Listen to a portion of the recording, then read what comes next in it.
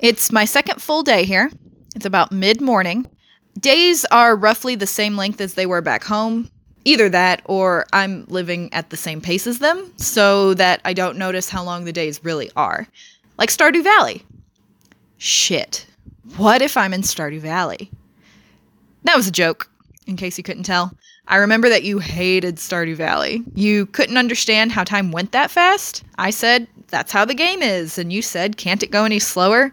I said, then you'd have to wait extra long for your crops to grow. And then you frowned and went back to Harvest Moon. I always liked Animal Crossing best. I liked that it was more, like, adjacent to the real world. You had some reason why you liked Harvest Moon best, but I can't for the life of me remember it. Isn't that awful?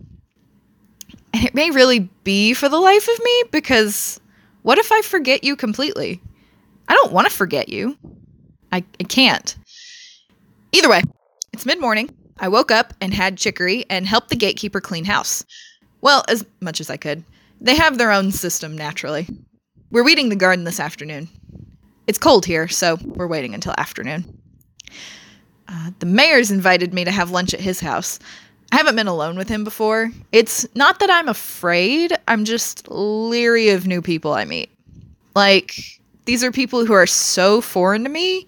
Some of them are from completely different places. I just worry. I worry about basic things like offending them, but also I feel ill at ease. Everyone's been so welcoming, they've just accepted that I live here now. I just haven't accepted it. I'm trapped here. I can never walk down the hallway ever again. I have no idea how I was lucky enough to find this place, a place where there were even people who spoke English. Though, of course, the hallway makes you understand, even if you can't fully speak the language. You can understand it enough to the point where you don't get poetry. Do you eat meat? Sure. Oh, just checking. So goat is fine. You eat the goats? Yes. Oh, sorry, just startled me. What did you think they were for? Shits and grins? They do provide us with many of those. But no, we do actually also eat them. So goat is fine. Yeah. What was its name? This was Max. I had the old goat herd son kill him yesterday. I guess Max is a good name for a goat. Yeah, I guess it is. Do you have any food allergies? No, I didn't. Okay. You should be fine then. Want a cup of chicory? Please. Okay, I'll be right back. So I'm waiting on the bread. The baker's kid is bringing it by. Everything else is just being kept a bit warm. A bit too warm, the quantum mechanic would say.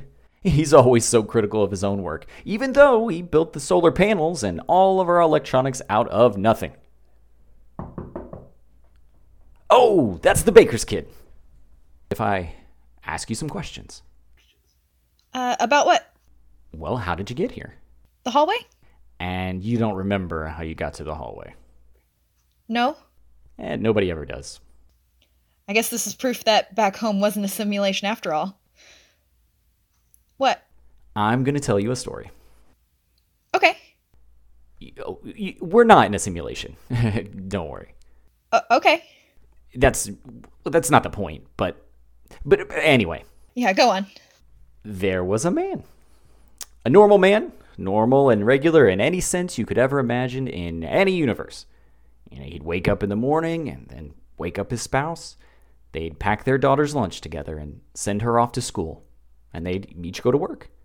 At night, they'd make dinner together, the three of them, the dog underfoot. The daughter would sneak the dog scraps, and each of her parents would pretend not to notice. On weekends, the man would take his daughter out into the field behind their house, and they'd play catch. She loved to play catch, and she was very good at it. In a couple of years, they'd let her try out for some sports teams at her school, but, not now. Not while they were still so young and little. The man was a janitor at the research facility. What's the research facility called where you're from? The big one. The first one that comes to mind. It's called CERN. It's in Switzerland. Okay.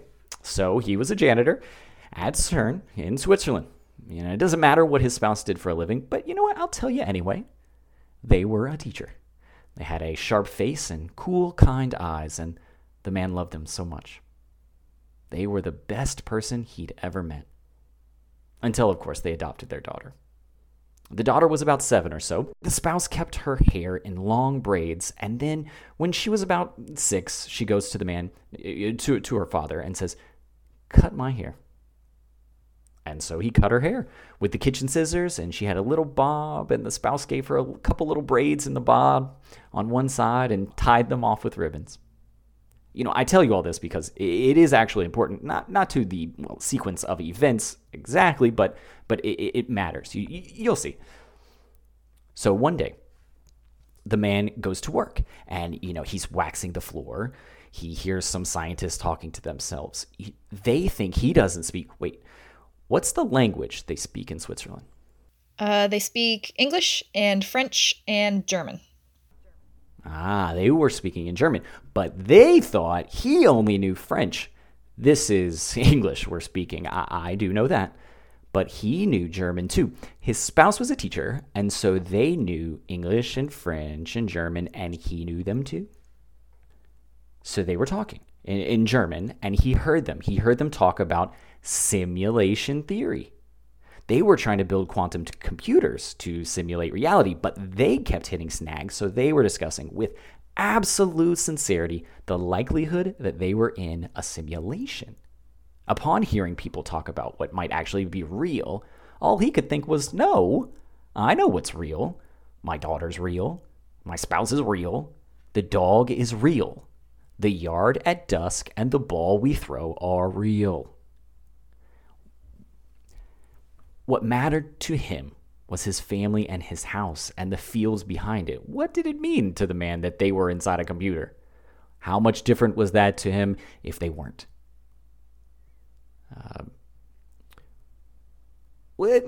That's it. That's the story. Not much of a story, but it's what happened. Where'd this story come from? Well, I ran the simulation. Oh. Is that why you're here? In the ghost town? Yes, I left that world behind. It wasn't too hard to find a window into the hallway, what with the things we knew, where I'm from. Where is he? The man and his family. Where are they now? Oh, they're still in their world. Playing catch. Or the daughter may be grown by now, playing catch with her own children. I don't know. I don't know how I'd find them to check on them. I don't even know how time works for them anymore, where they are. Oh, where are they? Where's their world? Still in a computer, but in a closet, somewhere in the hallway. No idea where. Not anymore. I forgot where I put them. No idea how to get back there. You know what? Best that way. My supervisors wanted to end the simulation, when CERN figured it out. Sorry. Sorry.